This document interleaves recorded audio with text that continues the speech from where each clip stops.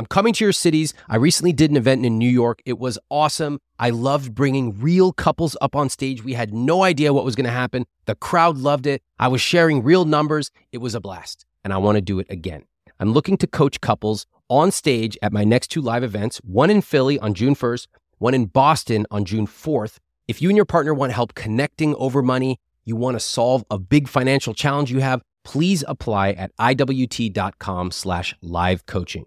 If you and your partner struggle to come up with a shared vision of your rich life, if you have different priorities about spending and saving, if you just can't get on the same page financially, I would love to coach you live on stage in your city. It is free of charge. You can apply at iwt.com/live coaching. I'll see you in Boston and Philly. Recently, I had an event in New York City. I had hundreds of people come, and I brought actual real couples up on stage and did a mini podcast right there in front of everyone.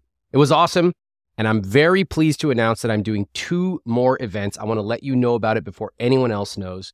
June 1st, I'm going to be in Philadelphia. June 4th in Boston. If you want tickets, you can get them at iwt.com/Philly and iwt.com/Boston.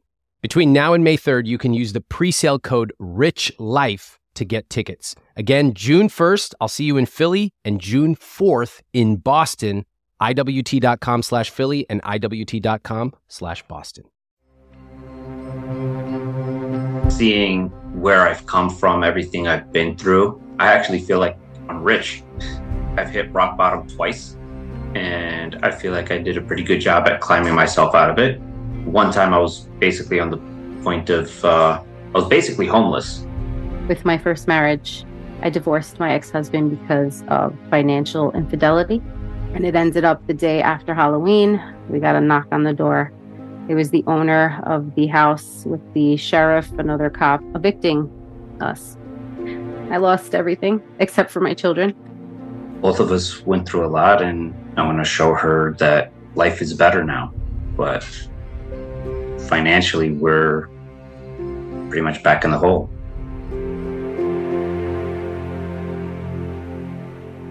Meet David and Halima. David's 33, Halima's 37. They've been married for about a year. This is their second marriage for each of them. Now, they initially came to speak to me because David wanted to know if he could retire early. But when I started to peel the layers of their finances, I was truly shocked. And not just once, multiple times. In this conversation, you're going to hear the ways that both of them treat money. We're going to delve into their past to try to understand their behavior, and you are going to hear a lot of puzzling explanations today. My goal for you is to help you try to understand why people act the way they do with money. Before we get to the episode, I was just reading this post on Reddit about lifestyle changes at various income levels, and damn, it was depressing. I don't need new shoes. I don't even need any shoes. Yeah, I can use the same shoes from when I was 11 years old. What the hell is wrong with these people? What is with this mob mentality of proclaiming all the things you don't want? It's okay to spend money. That's the point of it, to create a rich life, not to hoard it and then brag about how you don't spend any of it. In fact, if you make more money, you should spend more money on the things you love. This Saturday in my newsletter, I'm going to dive into strange money psychology and how we build the skill of spending money meaningfully. Now, let's meet David and Halima. I was talking to my wife about investments and stuff, and she hasn't invested in a Roth, 401k, nothing like that. So when I asked her if her job matches, she didn't know. And then I told her, well, look, just, Ramit says like 10%. So just put 10% towards your investments. She said she didn't feel comfortable with that, which was frustrating to me. She said, all right, let's do baby steps. And she did 1%. He started mentioning word investment, and I just felt like the anxiety rushed through me. Mm-hmm. And then he started, mentioning things, Roth, IRA, and et cetera, et cetera. And to me, finance is not something that I've never studied. I don't really have much experience with it. So to me, it's like a different language. let's just put it this way. I don't like to take money and put it into something that I don't truly understand. Because I'm afraid I'm going to lose it. When I think of investment, I think of like gambling. Okay. I think of stock markets. I think of gambling. It's like a different language to me. I don't understand it. So I kind of just freeze. I do try to hear him out and try to take in the information that he's giving me. But to me, numbers, it's just a big mush. And I shut down. Like when I start hearing things like that, I feel like not only the anxiety, but I start to get angry. Angry about what? Angry that I don't understand. And that when I ask him to explain to me, I get angry because I feel like he's not really doing a great job explaining it. Do you remember what you asked him to explain and then what he said? Like investments and percentages and all that with the numbers and the difference between 1% and 10%. I'm just like, well, where does that money come from? Where is it going? How come I don't see it? Like I need to see things. I'm very visual. Mm-hmm. You add more words in there that I don't understand and I shut down. Okay. And then do you get angry at him? I get angry at him. I get angry at myself. Mm-hmm. Yeah. Are you going to get angry at me today? No. I would like to understand the process better before I commit. I'm going to do it regardless because I trust him. And that's what you've been saying. But I don't want to go into it blindly. I feel like in the past, that's what I've done. Not really understanding things, but like trusting people. Mm-hmm. I do trust David. But again, I also want to trust myself. And right now, I don't trust myself with money. Let's take a second to deconstruct what Halima just said about investing and gambling, because it is such a common belief. To Halima, investing feels scary. Feels like you're taking all this money you worked so hard for, throwing it into some black box with a confusing name like 401k or SEP IRA, and then just hoping that it spits money back to you. Of course, she wouldn't go to Vegas and spend all of her savings account on slots, so why should she invest it? And anyway, does it really matter? Because after all, to Halima, she earns money, she sees the money in her checking account, and it feels safe to her. Unfortunately, the cost of this belief that investing is gambling can literally be hundreds of thousands or even millions of dollars. The people who believe this are worried that they're going to lose money by investing, but they are actually losing hundreds of thousands of dollars that they could have had if they had sensibly invested. And predictably, as they get older, they get increasingly worried about money, never realizing that their own fear is directly responsible for their precarious financial situation. Now, I have a lot of compassion for people who feel like this. They often have nobody around them who ever invested. In fact, a lot of them had family members who themselves said, just save your money. People like us don't invest. But I can acknowledge their upbringing and also highlight the importance of personal responsibility. You'll notice that 100% of people who say this, that investing feels like gambling, have never read a single book about money. They don't understand that by investing in an index fund, you're essentially buying a share of 500 of America's best companies. And they don't understand that by taking a long-term view, one in which stocks have typically returned over 7% for the past 70 plus years, that they can totally change their socioeconomic future. This is why I completely understand when people tell me that investing feels like gambling. But it also makes me really sad. And it makes me really frustrated too. When you think about the money in your relationship today, what word comes to mind for you? David? Well, seeing where I've come from, everything I've been through, I actually feel like I'm rich. Really? Tell me more. So when I was a teenager, I didn't grow up very wealthy or anything with my family. So my parents wouldn't give me money. So then I went out and tried making money on my own. How'd you do that? We did boxing, my friends and I, Where did you grow up? We didn't do this in Sacramento. here in New Jersey. Oh, say no more. New Jersey? All right, fine. All right. Boxing, like street boxing? Street boxing. Yes. Did you use gloves? Most of the time. What the Okay. Yeah. All right. Boxing. This is crazy. What else? I tried getting a job at certain stores, but they were like, yeah, we're not hiring a 14-year-old. Okay. So then, yeah, my friends and I would go into like convenience stores like 7-Eleven and stuff, and we would steal candy and sell it at school. Oh, this is crazy. Freaking boxing, stealing stuff. This is insane. I was a pretty bad kid. My mom says that she's very grateful that I joined the Army because Yeah. it straightened me out. I've heard that from a number of people. I feel like I've hit rock bottom twice. Okay.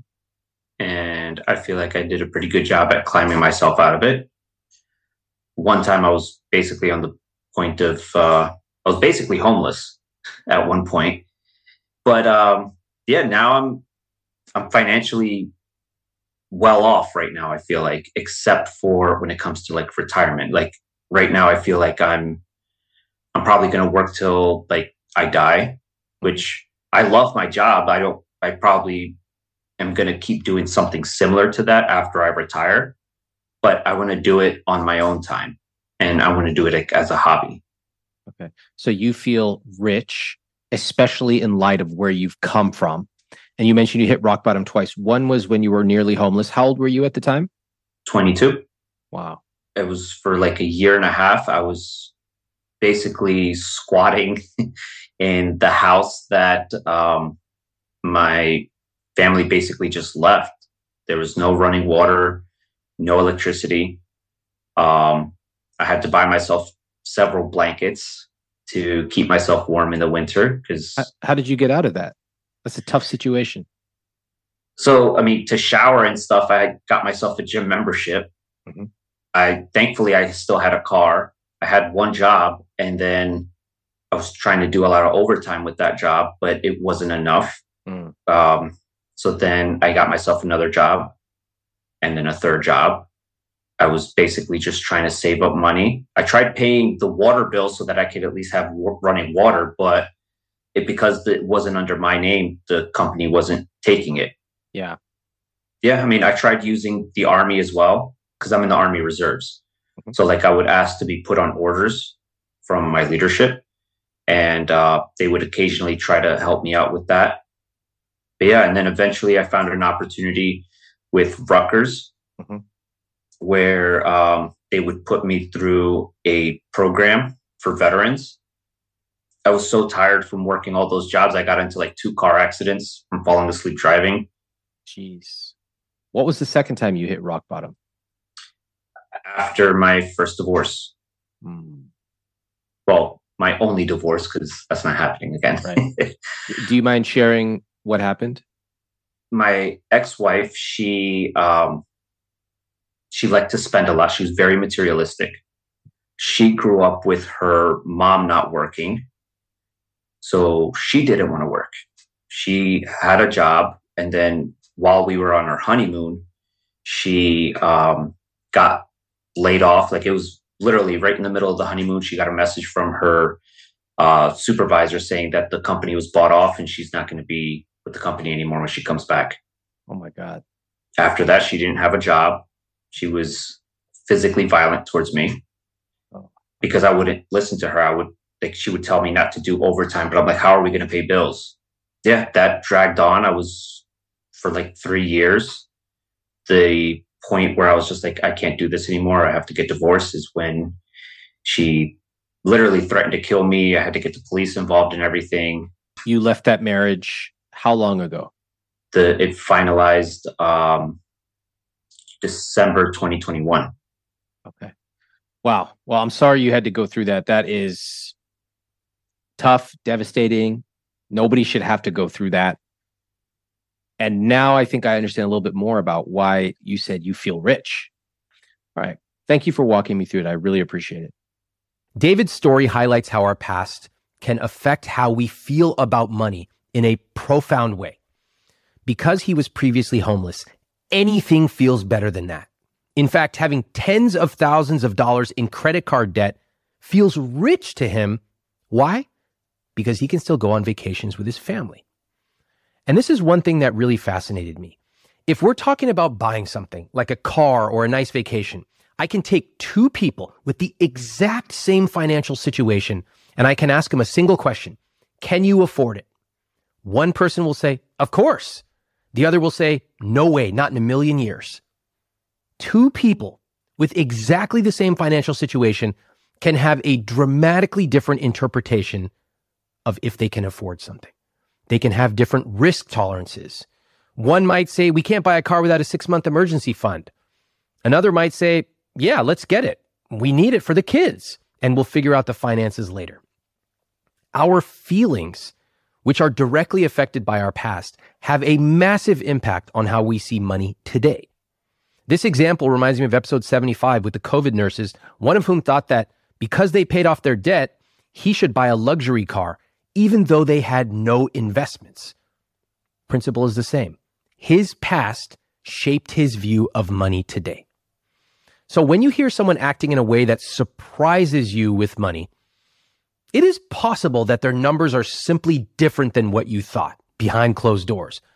But it's also very possible that their past is causing them to act in a way that you would never, ever act yourself. We'll be right back. You ever watch someone play a video game and they don't know how to do it? It's like the most frustrating thing in the world. It would be like watching someone from the Stone Age trying to drive a Tesla while changing their Spotify station and using voice control. Just like, what the hell is happening right now? Well, that's how I feel when I watch someone use Gmail or Outlook. Literally like we are in the Stone Age, because for years I've been using this amazing tool for my email, Superhuman, to go through my inbox incredibly fast. It saves me over 2 hours a day. For example, I split my email into streams so I can see my important emails in one place. Subscriptions are somewhere else, promos, except for I Will Teach You to Be Rich emails. Those always get right in the inbox. And it is fast. I have a keyboard shortcut for everything. If I'm done with email, I hit E, it archives it. If I need to respond to something later, I hit H and type 10. That means tomorrow at 10 a.m., it'll re-pop up. It allows me to go through emails incredibly fast. And they recently introduced an AI feature so you can have long emails summarized right at the top in seconds. So if you want to buy back your time, Superhuman is a no-brainer. It is something that I spend my own money on. I have for years, and I love it. Right now, all listeners get 1 free month of Superhuman, and you can get started at superhuman.com/Ramit. That's superhuman.com/Ramit, R-A-M-I-T. I was talking to one of my colleagues who signed up for Rocket Money, one of our sponsors. She plugged in her account, and it spit out a report on all the subscriptions she is paying for. Little did she know she was unknowingly paying for 2 Netflix subscriptions, which she can now cancel. They identified 2 subscriptions she didn't even use anymore. And finally, Rocket Money told her they could help lower her cable bill. All amazing work for taking a few seconds to plug in her accounts to Rocket Money. Rocket Money is a personal finance app that finds and cancels your unwanted subscriptions, monitors your spending, and helps you lower your bills. I can see all my subscriptions in one place, and if I see something I don't want, I can click cancel with one tap. I don't have to get on the phone with customer service. Now, they'll even try to get you a refund for the last couple of months of wasted money and negotiate to lower your bills for you by up to 20%. All you have to do is take a picture of your bill, and Rocket Money takes care of the rest. Rocket Money has over 5 million users and has helped save its members an average of $720 a year with over $500 million in canceled subscriptions. Stop wasting money on things you don't use. Cancel your unwanted subscriptions by going to rocketmoney.com/Ramit. That's rocketmoney.com/Ramit. rocketmoney.com/Ramit. Now back to the show. David, I understand that you described some of your past finances as some get-rich-quick stuff. Tell me about those. I joined like 2 different MLMs. What? 2? Well, Yeah. You know what? That doesn't surprise me because when someone joins one, they usually end up in another. It's very similar to why somebody who joins a cult is susceptible to joining another cult. But I want to know which MLMs. Tell us. First one started with an A. Amway? Amway? Yeah, Okay. Amway. And then the other one, I think it's called World Ventures, What do they sell? packaging deals for traveling. All right. So what So- drew you to those? Actually, also Primerica. They're the worst. Wait, you were a sales rep for Primerica? Yes. By the way, do you know how many people are watching and listening to this podcast right now who are like, they're getting so mad because they're involved in one of those and they're about to write me these messages. Primerica's not actually an MLM. If you technically define it, I have a Netflix show where I talk about what an MLM is. Don't send me messages. Just unsubscribe. All right. So you got out. What was the thing that initially drew you there? Basically, that I would be my own boss and I determine how much money I make. Like you are your own boss. You determine your destiny. You determine if you're going to be financially successful or not. It's a powerful vision. Yes. It just happens to be a complete scam that over 99% of people fail at. And just to do a quick statistical check, David, did you make a lot of money with 1, 2, 3 MLMs? Nope. Shocking. All these MLM people are about to send me messages on social media. They're like, David just didn't work hard enough. If you put the time in, then you can get the results out. I have the statistics. All right. So you got out. So that was one get rich quick thing you joined. What else? I tried doing the whole cryptocurrency thing. How'd that go? Terrible. Okay. I held on when I should have sold.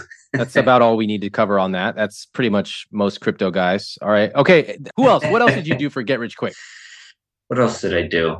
You did try to get your real estate license. Oh, I tried getting my real estate license. Oh my God. The realtors already hate me, so we can just sidestep this one. All right. So you tried to get that. That didn't work. What else? I tried getting jobs with certificates, when in reality you need to get a job with a degree. Okay. So what's the thread among all these decisions? Get rich quick doesn't really work. You knew that, right? Like everyone says, it's in the air. Don't try to get rich quick. And yet you did all these things. Why? Because I would see that there are some people that succeeded, but it's such a minuscule amount that like it's nearly impossible to make it. Like, why didn't you try to be in the NBA? I mean, you can pick up a basketball and you could throw it. There are people who do that and make millions of dollars. Why didn't you try that? I didn't train hard enough. Yeah. What was the period of time from the first get rich quick scheme until the last? Or is it still going on? No, it's not going on anymore. All right, what was the time period? So about 5 years ago. So it was basically from when I would say maybe when I was a teenager, it kind of started. It's like 10 years. No, more like almost 20. 20 years? Okay. This is a great reminder that people can stay married to delusions for far longer than you think. In investing, there's a famous phrase, markets can stay irrational longer than you can stay solvent. Meaning, if you're making a bet against the market, you're saying, this just doesn't make sense. Maybe you're right, maybe not, but the market can keep acting irrationally far past the point where you run out of money. And many great investors have experienced exactly that. In this case, the psychology here is very simple. Get rich quick. David is what I call a believer. He believes that success is right around the corner with the next MLM, the next crypto, the next real estate license. And you hear how he swallowed these messages whole. I can work for myself. I don't have to have a boss. I don't want to trade time for money. I can control my future. It turns out that most of us respond better to a big promise than a smaller, sensible one. And companies know this. This is why they offer one huge prize, not 10 smaller prizes with better odds. In other words, companies know exactly how humans act. They know how you act, often far better than you do. That's why the average person has very little chance of winning when they go up against realtors, MLMs, timeshare salesmen, AUM financial advisors, mutual funds that specialize in survivorship bias, and so much more. What I'm trying to do with all of my work is to equip you to understand how you can actually build serious wealth without having to spend a ton of time on it. But the one ingredient you need is patience. If you don't have that, I can't help you. And you are basically prey for the entire financial industry. Now, let's talk to Halima. I'm scared, nervous, like trying to make sure that I'm going in the right path and doing things the right way this time. Yeah. This time, what happened the first time? I lost everything except for my children. You mind telling me a little bit of what happened? No, I don't mind. With my first marriage, I divorced my ex-husband because of financial infidelity. What happened? We were going under and I didn't know. I was a high school teacher and I had a great job. I got pregnant with my firstborn. Decided that I wanted to be a housewife and have babies, raise children, and that the man of the house was going to work. And my ex-husband was in the banking. He was in finance. And to me, I feel like if you're dealing with money, you know everything about money. The house that we purchased when I was working, we were going into foreclosure. The house was being sold because I thought that, I was pregnant with my second now. They're only 16 months apart. And we needed to upgrade. We were living in a really small 1,200 square foot home. So we wanted to upgrade and buy something bigger and better. For about 6 months while we were, we sold the house, but it was actually foreclosed. The bank took it. You didn't know this? I didn't know this. This. Wow. He was responsible for all the bills. And I trusted him with that as any, good wife. I feel like I had in the beginning, I was married to my ex about 10 years, 12 years total being together with him. So I trusted him and I loved him. We ended up renting a house. And while we were renting this house and we, sold our home, with that money, we were going to buy something bigger. So for about 6 months, I became really, really good friends with the real estate agent that we were working with because I was basically, my Saturdays and Sundays would be going to look at homes with him. It was this grand plan for him to kind of drag things on because he knew that once I found out that I was going to leave him. And it ended up the day after Halloween on November 1st, 2019, we got a knock on the door. It was the owner of the house with the sheriff, another cop, evicting us. My son at the time was about 18 months old. My daughter was a little bit older. They were both in diapers. I still have the hamper that's downstairs that I was able to fill in with whatever I could. And that's how I left the house. And my whole foundation, my whole world came crashing down. Long story short, he left the country because there was really nowhere else for him to go. Nobody trusted him anymore. He was borrowing money left and right. Nobody believed him anymore. And he left me with the 2 babies. I'm sorry you had to go through that. And I assume you've never seen him again? I did. He came back and we tried to co-parent. But at the end of the day, I couldn't trust him. You said you're sorry that I went through that. In a way, I'm not sorry I went through that. Why? Because I learned from it. That period with me divorcing him, I really was a period where I started getting help, therapy, reflecting on myself, working out, losing weight, being surrounded by positive-minded people. I wouldn't be here with David today. So I'm not sorry I went through that. Wow. Looking back now, I'm sure you've gone through a lot of reflection on what happened. What do you take away from everything that happened? Maybe it's kind of cheesy to say, but there's always a rainbow after a storm. Mm-hmm. And, just like David, he's hit rock bottom. If you have the right mindset, and I truly believe if you really want something, you can go after it. You just got to do it. Wow. Do you find that your stories, David and Halima, have brought you together. The fact that you've both gone through some really difficult things. Okay, seeing nods from both of you. Yeah. Okay. So basically, when because I was going through a divorce for a whole year, and during that time, I was reflecting on, what I wanted in a partner. I created this mental checklist of what I wanted, and I met her. She literally checked off everything. Like I can't think of anything she didn't check off. I just want to describe Halima's smile right now for everyone who's not watching on YouTube, but she's got this very radiant smile. Halima, what do you think? I'm just filled with joy. These stories help me understand David and Halima a lot better. And I love that they've been able to overcome so much. But I also asked a subtle question at the end. Did you catch it? I asked, do you find that your stories have brought you together? And both of them said yes. What I want to know with that question is if they define themselves by their struggles. I believe in honoring our past and acknowledging whatever struggles that we have gone through or are going through. But I also think that we are more than simply our struggles.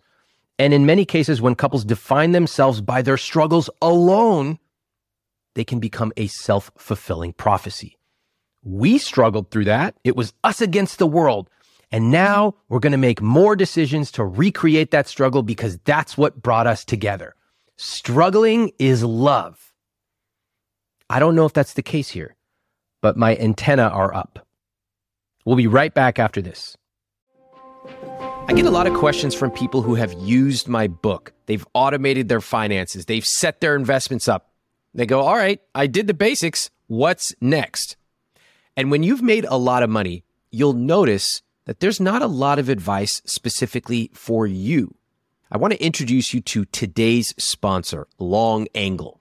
The Long Angle community is composed of high net worth individuals with diverse backgrounds in technology, finance, medicine, real estate, law, manufacturing, sports, media, and more. I'm a member of this community. There are so many interesting members of the community, and the majority of them are first generation wealth. They're young, highly successful individuals, and they join the community to share knowledge and learn from each other, to get confidential, unbiased support, knowledge, sharing, and networking. And you can do it online through their digital platform, as well as face-to-face connections at their Long Angle in-person events. There are literally thousands of conversations going on right now at Long Angle, and I love it because it's a super high-quality group, and people are even starting to meet in person. Now, in order to join, members must show proof of at least $2.2 million in investable assets, liquid or illiquid, and a community organizer will hold a brief Zoom call with every potential member to make sure it's a fit. Go to longangle.com to learn more. That's longangle, ANGLE.com. The end of the year is the perfect time to set yourself up to have a great next financial year. Think about all those things you've been waiting to do, procrastinating on. What is it? Rebalancing your investments because you didn't listen to my advice in Chapter 7 and just get a target date fund? Maybe now's the time to do it. How about setting up term life insurance so that if one day, unfortunately, you or your partner gets hit by a bus, your family is taken care of? Let's get it crossed off the list so that you can start off next year totally confident. Fabric by Gerber Life was designed by parents for parents to get you a high-quality, surprisingly affordable term life insurance policy in less than 10 minutes. Fabric has flexible policies that fit your family and your budget, with quality policies like $1 million in coverage for less than $1 a day. It's all online. It works on your schedule. So you could go from start to covered in less than 10 minutes with no health exam required. With over 1,800 five-star reviews, they are rated as excellent on Trustpilot. Join the thousands of other parents who trust Fabric to protect their family. Apply today in just minutes at meetfabric.com/Ramit. That's meetfabric.com/RAMIT. MEET fabric.com/Ramit. Policies issued by Western Southern Life Assurance Company, not available in certain states. Prices subject to underwriting and health questions. Now back to David and Halima. David, you said you feel rich. What do you mean by that? it's like looking at how much we make annually. I've made this amount once before, and I feel like I'm finally back at it again. Okay. But if you make that much, if you're rich, why are we talking? David can be compulsive sometimes, you know, and like we bought this house too. So that's another thing to add on the list. We just, you know, bought a house as well. And well, that can never be gambling because houses prices only go up. That's what I was told in America. Yeah. That's why, because they always go up, always, without exception. Therefore, it doesn't even matter what the price is, right? Because they're always going up. So it actually doesn't matter what the price is. I mean, yeah. You agree? I agree, because that's kind of why we bought this house. We got married. We wanted to live together. We were living separately in 2 different states. And we're like, all right, let's do this. Let's buy a house. Hold on. Now you got me interested. Sure. I was planning to just roll right on by that. I've talked about houses enough, but you stopped me. Now I'm interested. So You two were living in different states. Where do you live now? In New Jersey. All right. So you said, we got to get back to Jersey. I'm itching to box some little punk kids on the street. Back to Jersey we go. All right. So then the next thing you said was, let's buy a house. Mm-hmm. Talk to me about that. Buying a house has been instilled in me. You know, my childhood was very different than David's. I lived a very sheltered life. My parents immigrated here, you know, in the mid 80s. And, you know, they tried to shelter us and, you know, keep us, I guess, in the culture and, you know, following with all their friends and family that were here. So, you know, this whole growing up, it's always like you have to grow up, you have to get married before you have kids, buy a house. You know, it's what society, it's the American dream. You know, that's why my parents came here, for the American dream. Mm-hmm. So even though, like, wait, what else is in the American dream? I want to know. Going to school, having an education. That was really big growing up. That's good. What else? Having the house, the cars, the children, the white picket fence. And then? And then you tell me. They never really tell you what happens right? after that, do they? They say, get an education, which is a nice thing for a lot of people. Get the house, the white picket fence, the 2.5 kids, the car or cars. And then it sort of just fades off. I go, well, okay, you're 30 or 35 or even 40. What else? You got a lot of time to live. They don't tell you anything about that. How come? Maybe because they don't know either. Maybe they didn't know at all. And maybe they were just telling you what they did. Mm-hmm. And everybody thinks that the decisions they made are the same one kids should make. But do you think the same decisions your parents made are going to be the same right decisions for your kids? No. Life's different. I think what parents are saying when they talk about a house is security, safety. If everything goes bad, at least have something. And that could take the form of a house.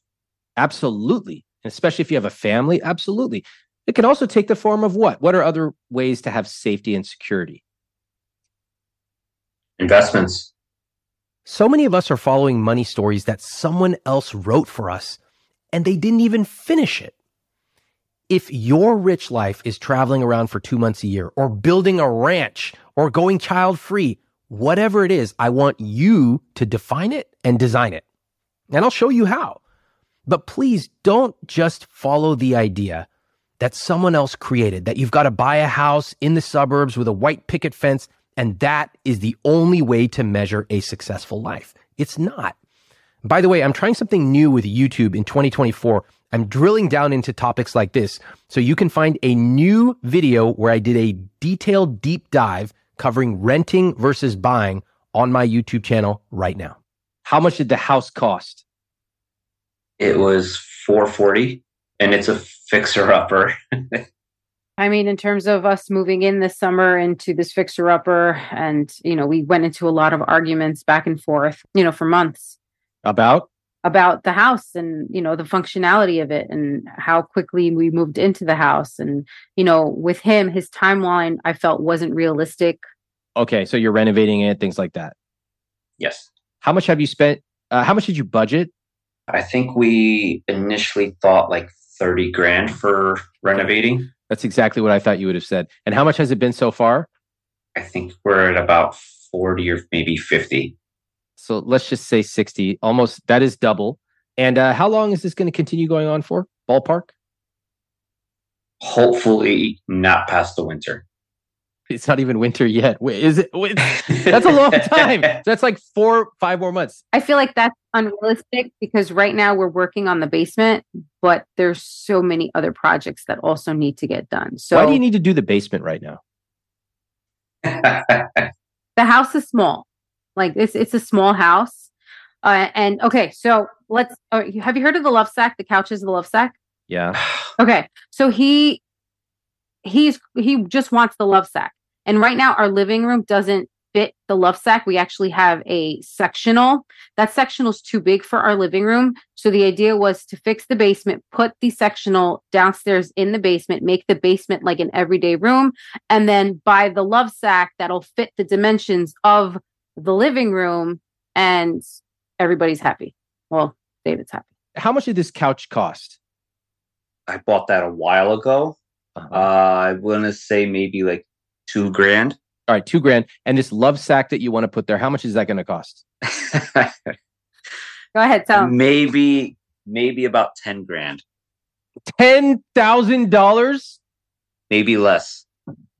No, because he wants to get the speakers in it and the storage space underneath, and I don't know what other accessories. Hey, look, maybe when we look at your numbers, it will be obvious. Like if I wanted to buy a $10,000 Lovesac, whatever that is, then I could afford it. We'll see. They definitely cannot afford a $10,000 Lovesac. I see this theme of being unrealistic with money coming up over and over again. David chases ways to get rich quick. He confuses wants with needs, and he essentially buys things without understanding how they affect his overall picture. Halima ignores money altogether.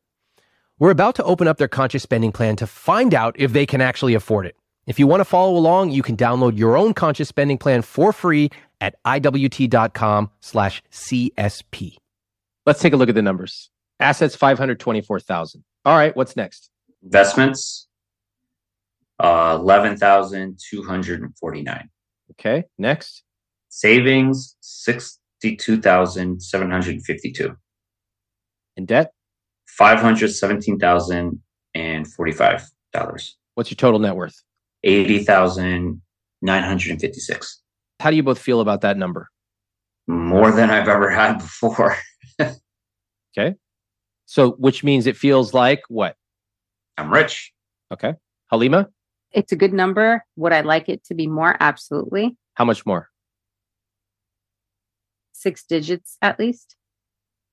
Well, it's 81,000. So you want 19,000 more? Look, you're holding your breath. Did you notice that? You see that? If I'm completely honest, I'm not sure. Do you think you're going to magically change the way you feel about money when you have 19,000 more dollars? No, I don't think so. Not at all. All right. Let's look at the income. Halima, I'd like for you to read what's your combined gross monthly income? $16,044. All right. Do you know how much the two of you make? $192,528. Did you know that you made that much as a household? I do now. Is that a little or a lot? That's a good number. Thank you for saying that. Nearly $200,000. The two of you are in your 30s. David, you agree? It's okay. Yes or no? Yes, it is. All right. It's okay, though. It's not acceptable to you. Her and I have this thing going on back and forth as to who's going to make more money. Because you can see her and I make almost the same amount. Yeah. So what do you got? A little race going on? A little competition? Yeah, like we're saying this. David's like, yeah. And then Halima's like shaking her head like, no, I think it's more on him. I think he's got, he calls me the sugar mama all the time because I'm making more than him. I have a question for you, David. I'm married as well. Do you think that my wife and I compete over who makes more money? No. No. Why? Not just because I've had a business for a long time. Let's say we were almost identical in income, like the two of you are. I still wouldn't. Why? Because you're a team. Yeah. We might compete with our rich life goals. We might compete with the outside world. We might compete with the credit card companies if we have credit card debt. But why would I want to compete with my teammate? So you can push each other to improve. You can definitely push each other. You can set ambitious goals. You can be specific about, oh my gosh, let's set a milestone. If we hit this number or when we achieve that number, then let's do X. That is very motivating.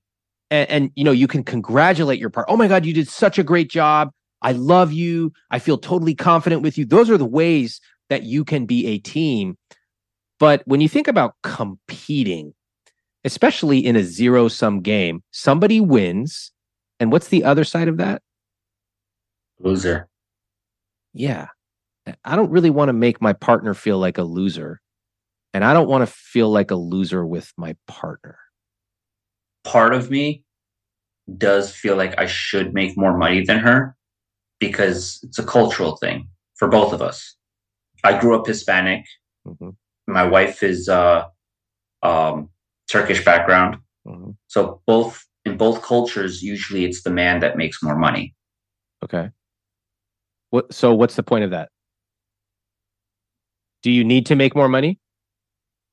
Of course. Oh, of course. I'd like for it to be like more than 7 figures, maybe 8 figures. Come on. Yeah, that's unrealistic. I don't know if you caught me there saying, come on. Come on, David. You earn about $100,000. You're in debt, and you're talking about earning 8 figures a year. That is $10 million per year. What I want you to notice is that each of these examples, MLMs, Lovesac, wanting to earn 8 figures, are all fruits of the same tree.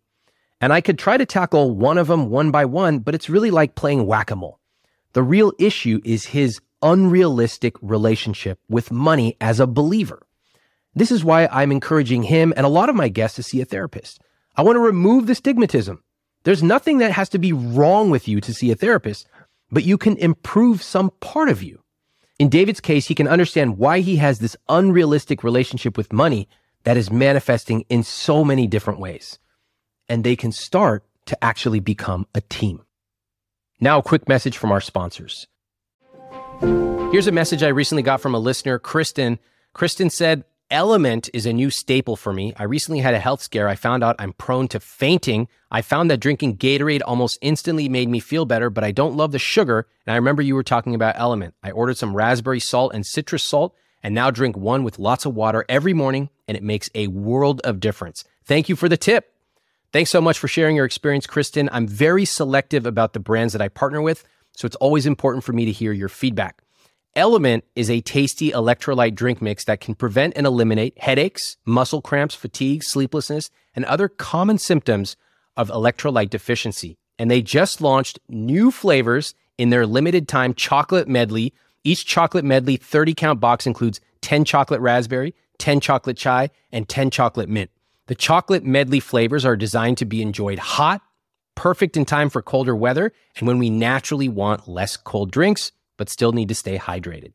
Get yours at drinkelement.com/Ramit. Try it totally risk-free. If you don't like it, they will give you your money back, no questions asked. The deal is only available through my link at drinkelement.com/Ramit, R-A-M-I-T. Again, drinkelement.com/Ramit.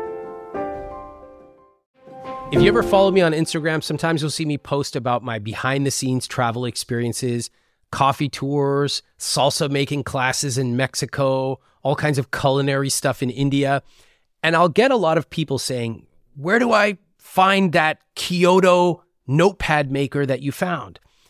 And one place you can find that is Viator. In fact, my wife and I used Viator to book a Segway tour where we took a tour of a new city and we had an amazing experience, something we never would have thought of doing on our own. They offer everything from simple tours to extreme adventures. And with over 300,000 bookable experiences in 190 countries, there's something for everybody. Plus, Viator's travel experiences have millions of real travel reviews, so you have the information you need to book the best travel activities for your trip. When you book a travel experience with Viator, there's always flexibility and support with free cancellation, payment options, and 24/7 service.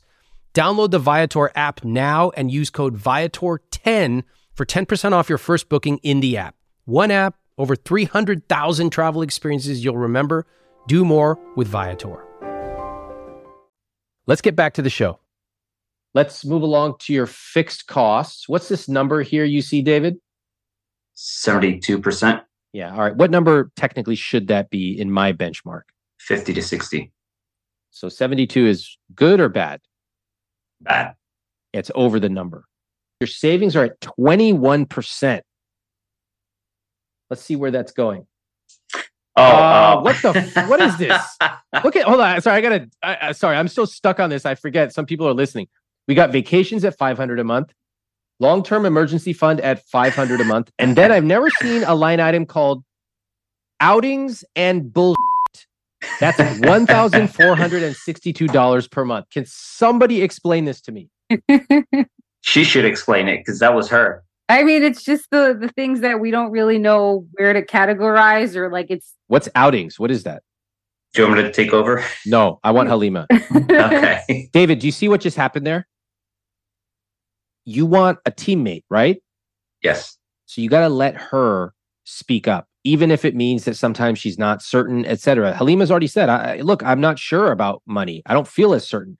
So when she's actively in the middle of something, we got to let her play it out. Honestly, I said the bullshit part because to me, I didn't understand it. So I was like, all right, let's just put bullshit because I didn't know where else to put those things. This is more than just some text that Halima wrote in the CSP. This is not taking the process seriously. On this podcast, I try to be deeply respectful of different experiences that people have had along their money journeys. And my team and I spend literally hundreds of hours finding diverse couples from all around the world. I'm even sympathetic to people in tons of credit card debt. But I have no sympathy for people treating my process as a joke. And deep down, that is what's happening here. Halima didn't understand it, so she reverted to her usual behavior, head in the sand. Only this time, because she couldn't hide from the black and white numbers that she knew we would all be reviewing, she wrote a sarcastic label. She threw everything in one category, and she essentially said, Ramit can figure this out for us. Now, I can help people do amazing things, but only if they want to do the work. What's a weekend getaway? What's that? A weekend getaway is somewhere local that we go. Stay overnight? Yeah, sometimes. Is this like a hotel, motel? What are we talking about? Yeah, it's part of our timeshare. What? You have a timeshare? Yeah. Which company is this part of? Hilton. Hilton. So great. Wow. Who bought the timeshare? David. Wow, David. I know this had to have happened at least 5 years ago because that's when you ended your get rich quick stuff. So what year did you buy this timeshare, David? This year. This year? Why did you do it? I was running through the numbers. I told the sales guy that he needs to give me a minute. I was literally sitting there by myself for like half an hour running through the numbers. How did you end up in this room? We went to Hawaii. And you sit in the presentation. And what goes through your mind as you see the presentation? I'm not going to do this. Really? Yeah, the whole time is just like, all right, wasting my time here. And then he showed me the numbers. And then I was like, nope. And then finally he showed me a number that I was just like, wait a minute. Which number was it? Tell us. It was 10 grand. But what's the number? Like what 10 grand gets you this thing? Why did that number convince you? They kept correcting me, saying it's not a timeshare. It's a timeshare. Yep. That's what I kept saying. It's a timeshare anyway. It's a vacation club. You. Yep, exactly. All right. So then when he showed me that, it was 10 years for 10 grand. And then I was like, that's $1,000 a year. Okay. I was like, all right, well, I need to see the terms and everything. And of course it said variable, but then I said, I'm not signing this unless you change it to fixed. Uh-huh. And they changed it to fixed. So it's not supposed to go up. All right. You really got him Yeah. there. You feel good? Yeah. Okay. So what do you get for $10,000? Is that the total amount that you're going to pay over 10 years? 10,000? Plus it's going to be another 2,000 basically 2,000 every 2 years. So basically it's 20 grand. Oh. So what do you get for 20 grand? Just that one trip alone was 5 grand. No, that's not my question. What do you get for 20 grand? The ability to go to a lot of these places and not have to spend money on where we're staying. How long can you stay every year? It depends on the points, but we can do multiple trips. Like we could do 2 to 3 trips a year for 1 week long each trip. Like, let's say you want to go to Bora Bora. Okay. Maybe you can make the points work, or at some Hilton property in Italy or whatever. And like, what would it cost to go there, fly there, eat there, all that stuff? It'll probably cut it down by like 3 grand, I would say. Okay. Do you think this was a good decision or a bad decision? I think it was a good decision just because we're not going to be paying for the stay. How come everyone who comes on this podcast, of which you've listened to every episode, I'm told, how come everyone who comes on here with a timeshare gets absolutely reamed by me? But in your situation, this was a good decision. Explain that to me. Doing the math, like I said, yeah, that one trip to Hawaii cost us like 5 grand. And then these, if we take out the flights, it was like close to 3 grand. Mm-hmm. Basically, if we go to all these other places, we're going to cut the costs on the stays. So it's a no-brainer. Basically, yeah. I also want to point out that when I told my wife that we were going to be on this show, she was like, I can't wait to tell him about the timeshare. I know. Halima's had the biggest smile for the last 5 minutes. She's just sitting over and she's shaking her head. It's actually hilarious. Come watch this on YouTube. It's so good. Halima, you want to add anything to David's, quote, good decision? Yes. Tell us. So I remember I was sitting by the pool with the kids. He gives me a call. He's like, oh, they're giving a really good deal, babe. What do you think? And I was getting frustrated. I was getting, kind of angry, but at the same time, I was like, you know what? If he thinks it's a good idea and it makes sense with the numbers, I was kind of like, all right, it's at the end of the day, sure, let's do it. What the Yeah. Hold on. I'm sorry, I have to cut in here. You're telling, first of all, you both agreed not to do it.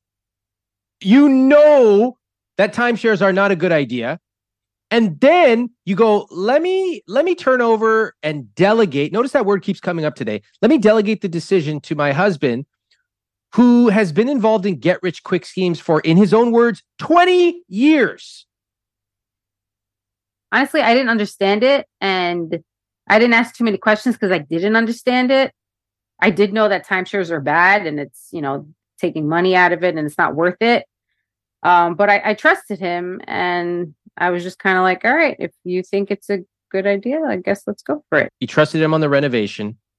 You trusted him on the timeshare. Didn't you yourself say that you want to trust, but you also want to understand something? Mm-hmm. All right. And then, David, you knew Halima didn't understand this. You knew that you had agreed to not purchase a timeshare. And so, yet you called her and said, oh, the deal's actually pretty good. What did you expect her to say? I mean, I explained the numbers to her. I thought she was understanding when I was explaining the numbers to her. No, but you explained the numbers to me, and I think they're total bullshit.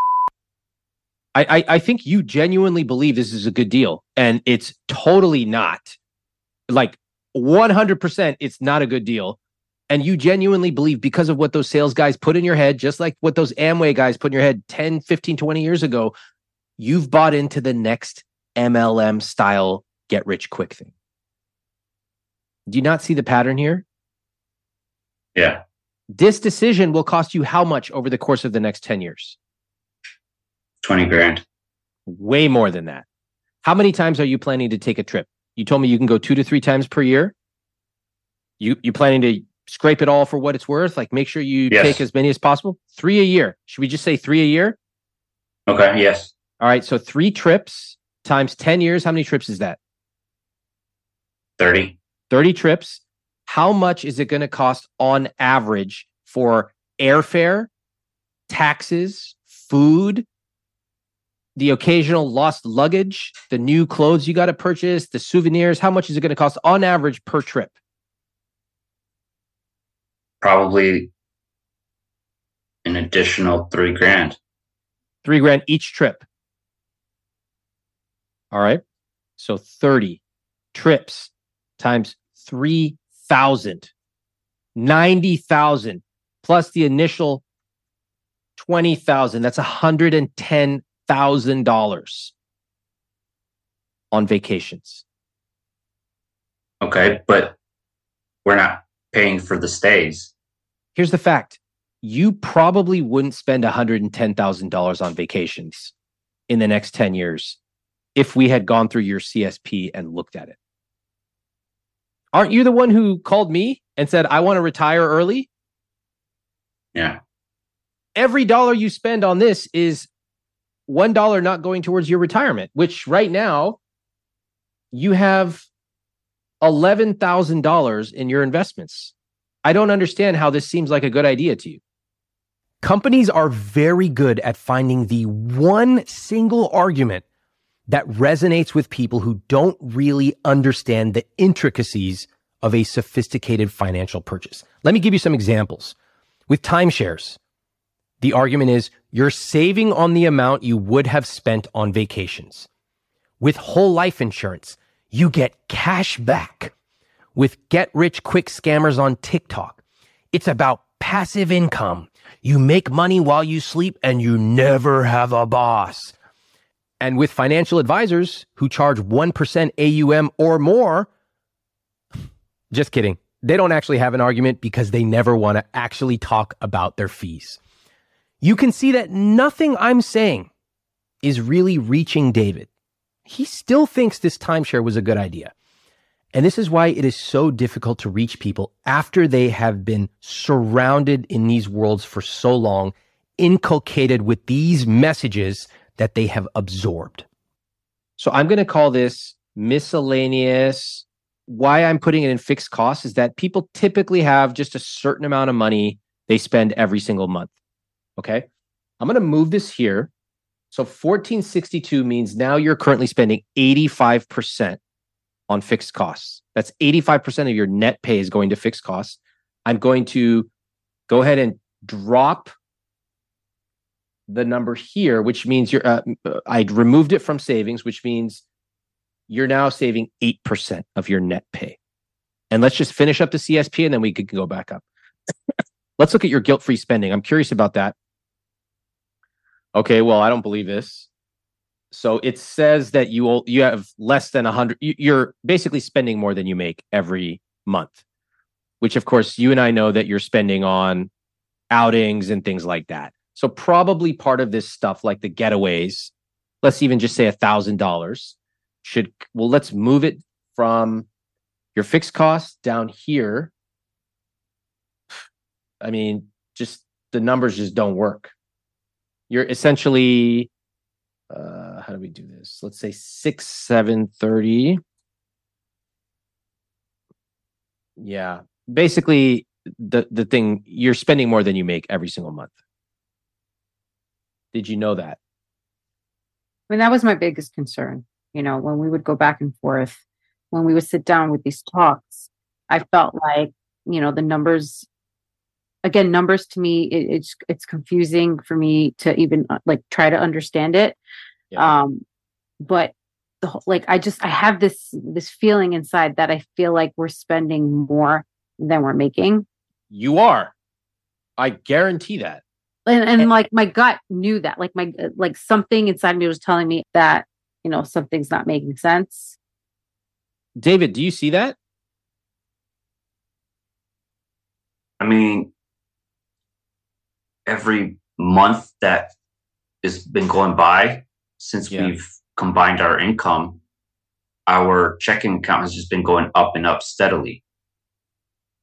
This is why it's confusing. People who are just beginning with money, their barometer of success is how much money is in our checking account. That's it. And the fact is, you have a pretty high income. So it works for a while.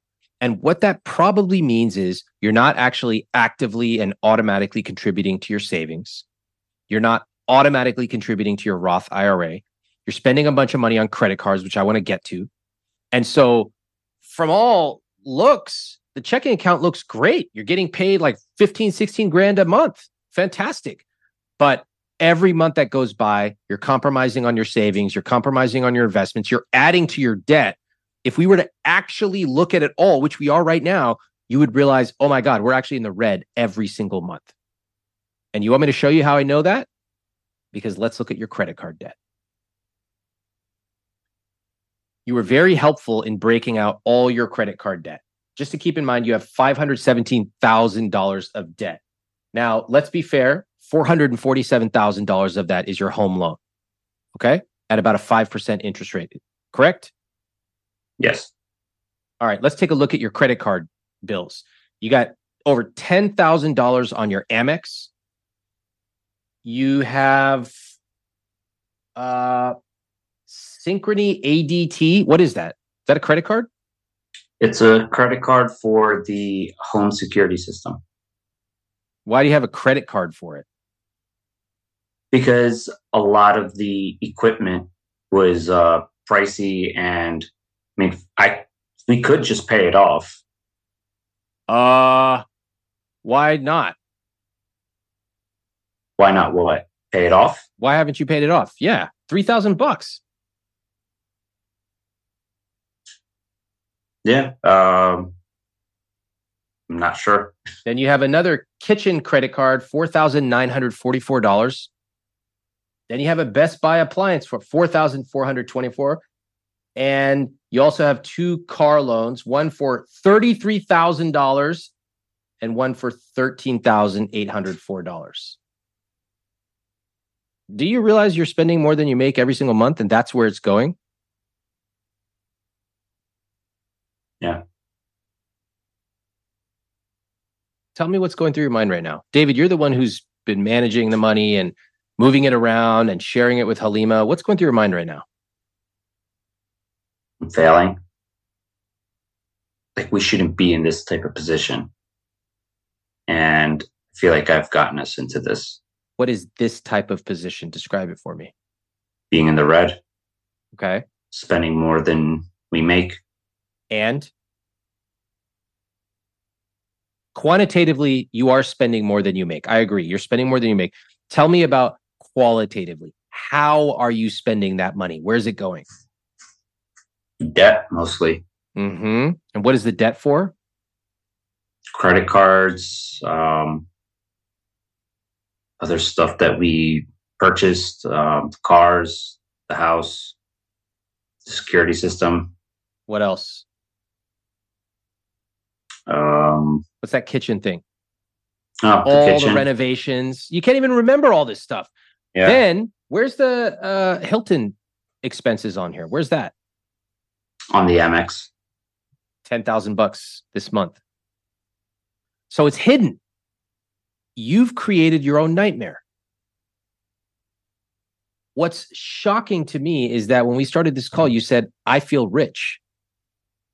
You said, looking at the numbers, I feel rich. We have $70,000 in credit card debt and car loans, not to mention the mortgage. How do you reconcile that?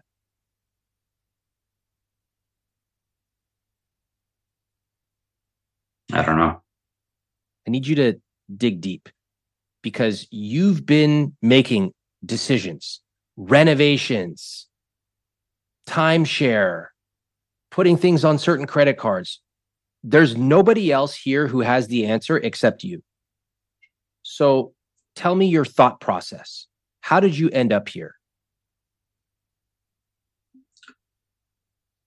Wanted to create a life where I can, provide for my wife and kids, not be able to say no.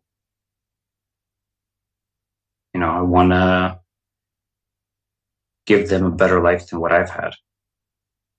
How do you do that? Improving our finances. How are you currently doing that? Not saying no, just giving and giving and giving what I don't have. Mm-hmm. What else?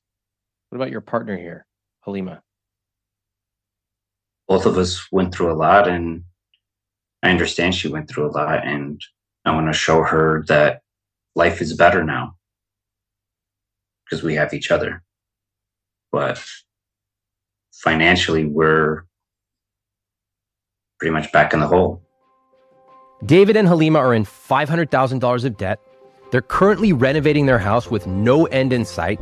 They're talking about buying a $10,000 couch and traveling 3 times a year using their timeshare. Until this very moment, I'm not sure David realized the severity of their situation. Unfortunately, they need a true wake-up call to see what their future really looks like. And in part 2 of this conversation next week, I will tackle it with them. Thanks for listening to I Will Teach You to Be Rich. I'm Ramit Sethi. Please follow the show on Apple, Spotify, or wherever you listen to podcasts. If you haven't read I Will Teach You to Be Rich, my book, pick up a copy. You can get it at any bookstore or any library, and it will show you the specific tactics for how to build the I Will Teach You to Be Rich system into your personal finances.